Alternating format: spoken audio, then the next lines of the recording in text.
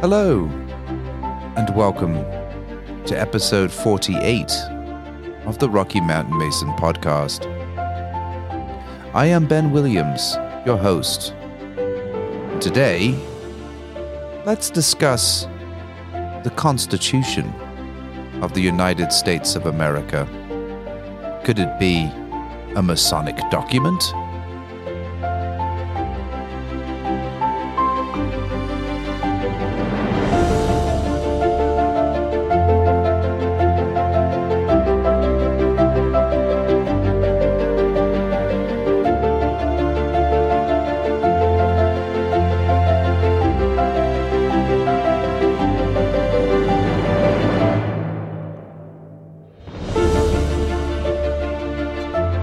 And I'm pleased to announce that issue 2 of the Esoteric Mason is at the printer. Should be shipping out probably end of next week. If you're a subscriber, look forward to receiving it in the mail soon.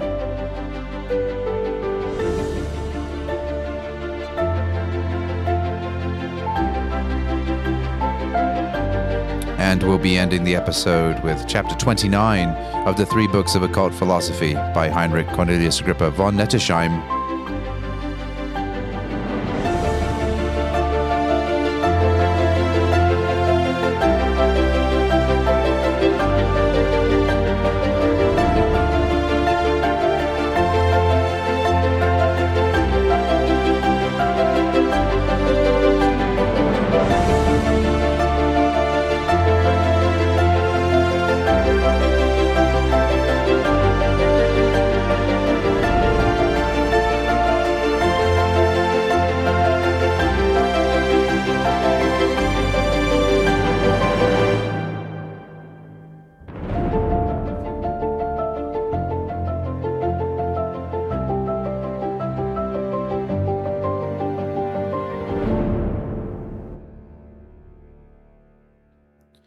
The Constitution of the United States of America is perhaps one of the greatest achievements of the social collective to emerge in recent memory.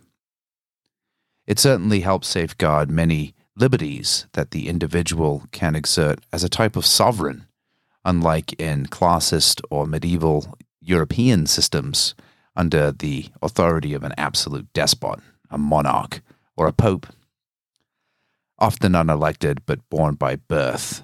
There were times, of course, in the Middle Ages where there were the do-nothing kings, the majordomo of the palaces, who essentially ran the show, even while the royal blood occupied the throne. But, for the most part, in the last 2,000 years at least in the West, the idea of a representative government was sincerely lacking. Certainly after the fall of Rome, and of course, Rome corrupted also with the emperors after the ascension of Augustus Caesar. So, what is it about the Constitution? I mean, can we say that the Constitution is a Masonic document? No, not really, right? But we can certainly say that it shares many Masonic tenets, and that Freemasonry, at least in part, was an integral and important part of inspiring the Constitution. Or shall we say, Freemasonry was busy formalizing similar philosophies, codifying them into a self-governing unit here in the United States about the same time. Now, this could be a result of, the likes of just sort of social evolution. The printing press had been out for, more than 100 years at this point. While literacy rates were still low, nonetheless, they were increasing. And thinkers, philosophers, men who weren't necessarily religious were now able to reach a wider audience by publishing their thoughts. And certainly that's what happened in the Enlightenment with the likes of Thomas Paine, Jonathan Swift, and others. So in the United States, we can actually trace a line back from the Constitution into Anderson's constitutions at the Freemasons. And it begins with a man called Daniel Cox, who was the provincial Grand Master, or at least he was toasted as the provincial Grand Master of the United States in the mid-18th century. And he proposed a union for uniting the Carolinas, which seemed to draw perhaps on similar ideas expressed in Anderson's constitutions. I'm not sure if we can trace, language directly there between or not, but certainly Daniel Cox was well acquainted with Anderson's constitutions, and he may have indeed been a member of Devil's Tavern Lodge Number 4, if I'm not mistaken, which was one of the ones involved in the formation of the Premier Grand Lodge of England. But I think maybe even more interesting than that is when you consider Benjamin Franklin's role in all of this. So Ben Franklin, as we know, was Grand Master of Philadelphia, one of the earliest Masonic jurisdictions in the United States. And Philadelphia had obviously been chartering some lodges, and even before an official Grand Lodge arose in Philadelphia, it was noted that there were lodges meeting under, a time immemorial rite is the phrase that was used. In other words, there were Masons that were meeting, even without a charter, in a sort of Masonic communication of a kind. Interestingly, the City Tavern was across the road from the Principal Hall there, where a lot of the legislature was meeting in those sort of early to mid and certainly latter 18th century dates that are so important to the founding of this country. Well, certainly they would cross the road, many of the legislators, and finish the evening, perhaps we must presume, in the City Tavern, in a Masonic setting, enjoying a wee dram or two, perhaps, and smoking those little clay pipes. That actually they found a little clay pipe like that. I think it was in 2006, maybe 2008, in the basement area at Ferry Farm, which was George Washington's farm. And on the front of this clay pipe, you can actually see this online, there is a very faint but discernible square and compasses. Was that the clay pipe that George Washington himself smoked while convening at his Ferry Farm there in Virginia? Who knows? But back to Ben Franklin. So Ben Franklin, as you may know, was a man of many talents. He was a tallow maker. He made candles, but he was also a printer. And by the way, his tallow making exposed him to certain chemical operations, the use of lye, extracting fats, rendering fats, and creating kind of, soaps and candles is a certain chemical process. Saponification is what we call it today. But nonetheless, his love of science was certainly kindled, no doubt, in following in his father's trades. But he also was a printer. And the first book that he printed for national distribution among the then 13 colonies, this was in 1734, if I'm not mistaken, was none other than Anderson's Constitutions. So Ben Franklin himself published Anderson's Constitutions of the Freemasons. This was the Book of Constitutions that was printed by the Moderns, the Premier Grand Lodge of England, back in 1723, 1726 maybe, 1723 I think is right. But my beagle just came downstairs. What's going on, Warwick? What are you doing here? Hi, puppy. Yeah, do you need to go outside? Well, I'm going to keep going here, and if he starts howling, you'll have to forgive me. What is it, puppy? So, where was I?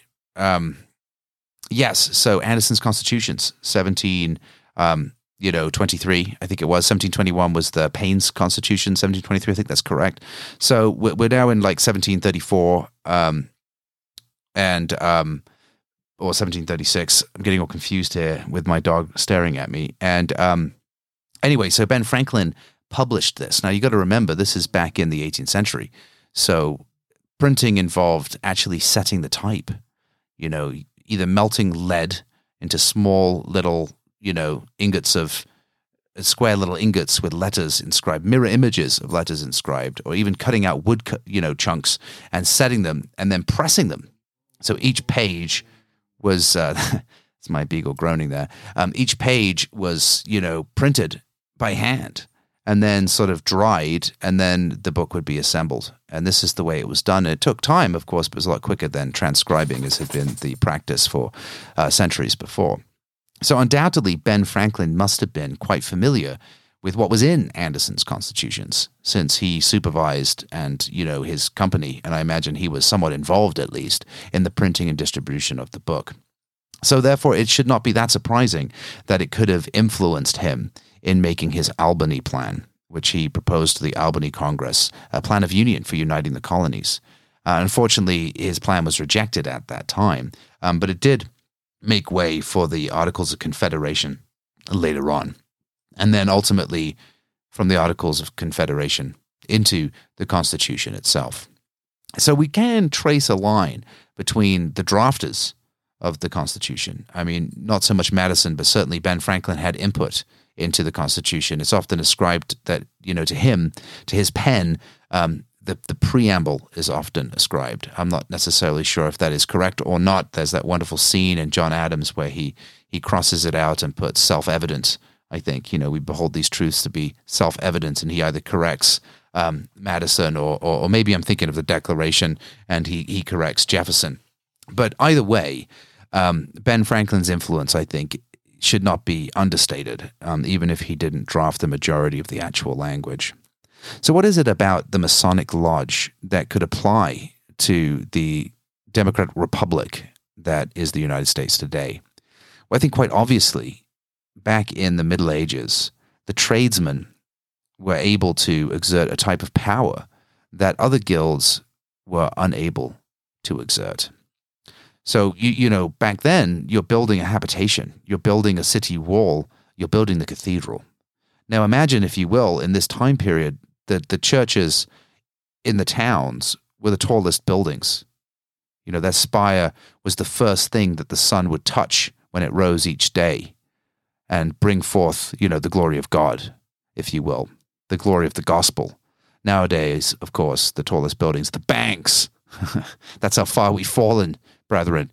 But nonetheless, so the stonemasons not only possessed a certain type of knowledge that enabled them to build these superstructures that were so integral and important for things just beyond everyday habitation. A cathedral was much like a calendar, right, in that it told the seasons of the year in many respects, and also for things like fortifications and castles for the lords, if you will. So the Freemasons were, able to exert an unduly influence. I don't know if unduly is the right word. Let's just say an atypical influence against church and state, both the church and the state, against the spiritual and temporal rulers of the society. And as an added benefit for, our consideration, if you will, in this discussion, these projects were not only monumental and expensive and required a lot of human labor and human capital, they took a lot of time. And the type of expertise that was needed, because if these projects failed, it's not like the plasterer where the wall kind of crumbles. It's not like the tanner where the leather just sort of falls apart at the seams. People died. Buildings collapsed. Great hardship was wreaked upon the society when the Masons' work failed. So the Masons were able to exert a type of influence. And they also required a certain type of knowledge. Back then, of course, it's a type of physics, right? I mean, it is physics and engineering, if you will. And this is a time without the benefit of, algebra, probably, although I guess some of them might have had that, I guess, coming in from the Levant. But, for I think quite a few, the mathematics and the understanding of the science that they were employing was basically just based on sacred geometry. It was all sort of drawable from a rope and a chalk, if you will, so that you could draw and ascribe circles. From the circle, every shape can be made, correct? When you start intersecting circles in interesting ways, you can make triangles. And when you make triangles, you can make perfect right angles. And when you make perfect right angles, you can, make 3, 4, 5 triangles, and you can begin to sort of understand the verticals, the perpendiculars, right, and the horizontals, and all these symbols that we employ today. So, without a doubt, they required advancement by merit. This wasn't something that just anybody could do, right? You couldn't just say, well, look, I'm the Lord's son. I've got pure blood. I want to be a mason, don't I? You know what I mean? I want to build. I want to be like a builder. I want to be like you, Master Mason. You needed skill, and you needed a lifelong dedication. You needed to apprentice in order to develop the skills and knowledge necessary to build these structures demanded by society at this time. And of course, some of these buildings took generations to build, right? So undoubtedly, masonry required skill and knowledge, and therefore devised through necessity a system of advancement by merit. So we do see in early guilds, guild lodges, craft lodges, right? Operative lodges, we do see a type of democratic process, not only to advance apprentices to fellows of the craft, such that they could become journeymen and move between jurisdictions, if you will, or build sites, right? But also because of that movement, because of that fluidity of labor crossing from one place to another, democracy was likely important because your labor base was always changing, right? So when it came to wages and things like that, it's surprising how democratic the stonemasons guilds in the operative times actually were. So for a long time then, stonemasons have maintained a tradition of self-elected governance, of electing their members and advancing their members based on merit only, not birthright. So it should really be no surprise then that in the United States, when the speculative craft began to take root, that these symbols found fertile soil. We had here an emerging society struggling to find definition from across the pond, which was often denied it. You know, it was this country was often looked down to. I was once told that Ben Franklin went to London, to Parliament, to try to, impress upon the Crown and the, if you will, and the Brits, the error of their ways, and to try to resolve the growing divide, which would ultimately end in the War for Independence. And that Ben Franklin went in a royalist and left a revolutionary, because he realized it was like a conversation with the deaf. They were just deriding him and mocking him. And he realized there was no way to fix this, that they would always be second-class citizens on this side of the Atlantic. So anyway, to cut a long story short, I think that we as Masons should look at the Constitution as a Masonic document. And I use that term not to say that it was fabricated in a Masonic milieu, but that it came out of a similar inspiration that informs our craft today. And as we govern ourselves by the plumb and the square, so should we recognize the verticals, the perpendiculars, and the horizontals, if you will, informing the Constitution of the United States of America.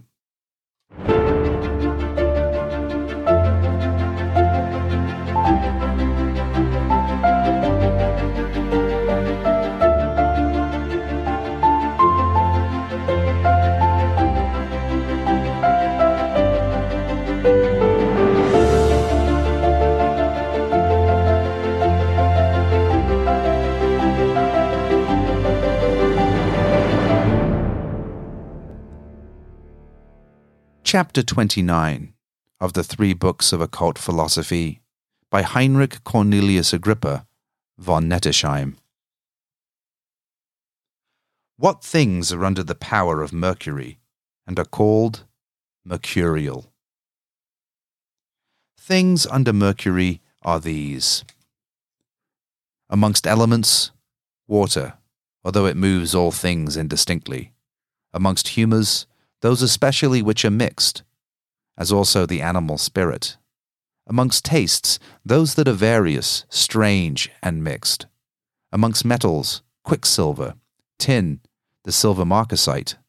Amongst stones, the emerald, achates, red marble, topaz, and those which are of diverse colours, and various figures naturally, and those that are artificial, as glass, and those which have a colour mixed with yellow and green. Amongst plants and trees, the hazel, five-leaved grass, the herb mercury, fumitory, pimpernel, marjoram, parsley, and such as have shorter and less leaves, being compounded of mixed natures and diverse colours.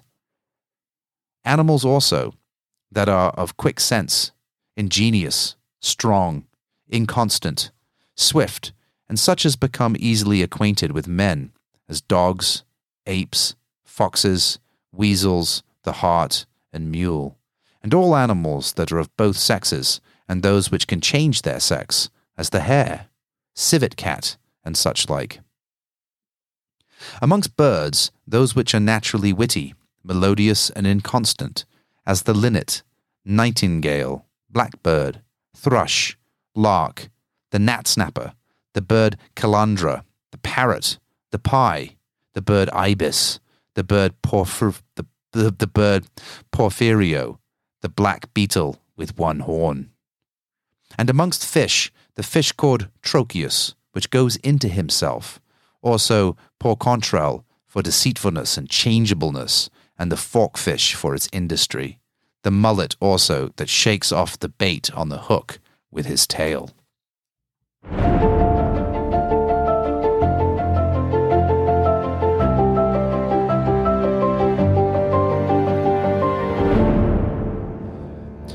So I hope that you gathered here that when he's talking, for example, about these animals, here we have the dog, which we know is also under Mars because of its loyalty, right? And because of its bravery and because of its teeth and its sort of energy, if you will. Yet he also is here placing the dog under Mercury. Well, why is that? Well, he explains it in sort of the preamble to that sentence, if you will. He says animals also that are of quick sense, so animals that can learn, right? Animals that are smart, like you can teach a dog, that are ingenious. Certainly the wolf and the fox are ingenious and tricky. Strong, inconstant, meaning changeable, and swift, and such as become easily acquainted with men. In other words, that are communicable, right? These are the aspects of Mercury that are giving dominion of these species under that sphere, if you will. And it's the same with the birds. I mean, many of these birds he's assigned elsewhere. I think most important for the purposes of illustrating this point are the parrot and also the ibis. Of course, the ibis, sacred to Jehuti, Thoth, or Thoth, if you like. Certainly like the Ben bird from ancient Egypt. I thought it was also interesting that he include artificial stones, various naturally diverse colors, and those that are artificial as glass. And that likely is because they've been blended, right? And they've undergone transmutation. They've undergone change. So when you melt the sand and set the silicon dioxide in its crystal arrangement that allows translucence and transparency and creates the pane of glass, it has become a mercurial implement by virtue of that process, if that makes sense. So we see mercurial intelligences in things that are ingenious, like the inner workings of a Patek Philippe watch, or those tiny little gears whirring and turning. In fact, even the keeping of time itself, the movement of the hands. While time, it's, on the whole, is under the dominion of the moon, so to speak. The keeping of time is subject to Mercury, in the sense that it involves the mercurial faculties of measurement. So every transaction, be it financial or otherwise, be it contractual, specific performance, is a mercurial transaction. Mercury rules all rhetoric. Mercury rules all weights and measures. All the sciences, in a certain sense, devolve to Mercury. Now, don't get me wrong, some sciences will have yet other rulers. For example, Mars is certainly given to the alchemists, even while Mercury rules the alchemists, because of the fire, the bellows, the melting, the heating, the crucible, right, that is necessary in that particular science. Blacksmiths as a trade, certainly a martial trade, correct? But the tools which they wield are fitted under the mercurial archetype, even while they bludgeon martially. So what we see here is an intermixing of these virtues, these rulerships, over all items, so that any particular item, while it may be given to a particular sphere individually, yet in its internal components comprises rulerships of the other planets as well. I think I gave the example of the rose before, in the sense of those velvety, lush red petals belonging to Venus, and the scent of the rose, the beautiful smell of the rose belonging to Venus. But then the stem, the hardness of the stem being saturnine, and the sharpness, the acuteness of the thorns, of course, belonging to Mars. So we have the exaltation of Venus by Saturn and the joining of Venus in opposites with Mars, whereby the rose becomes apt symbol for the union of man and woman, as well as an expression of love.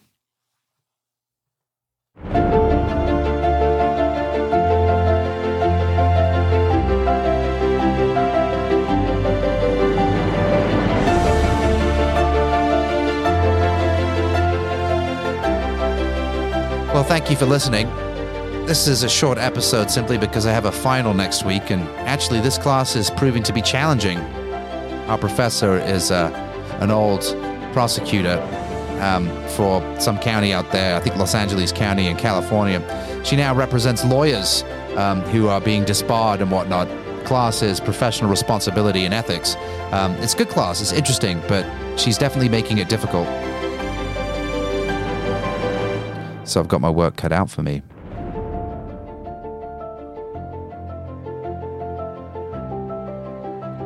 RockyMountainMason.com, LaughingLion.net, EsotericMason.com. Check it out.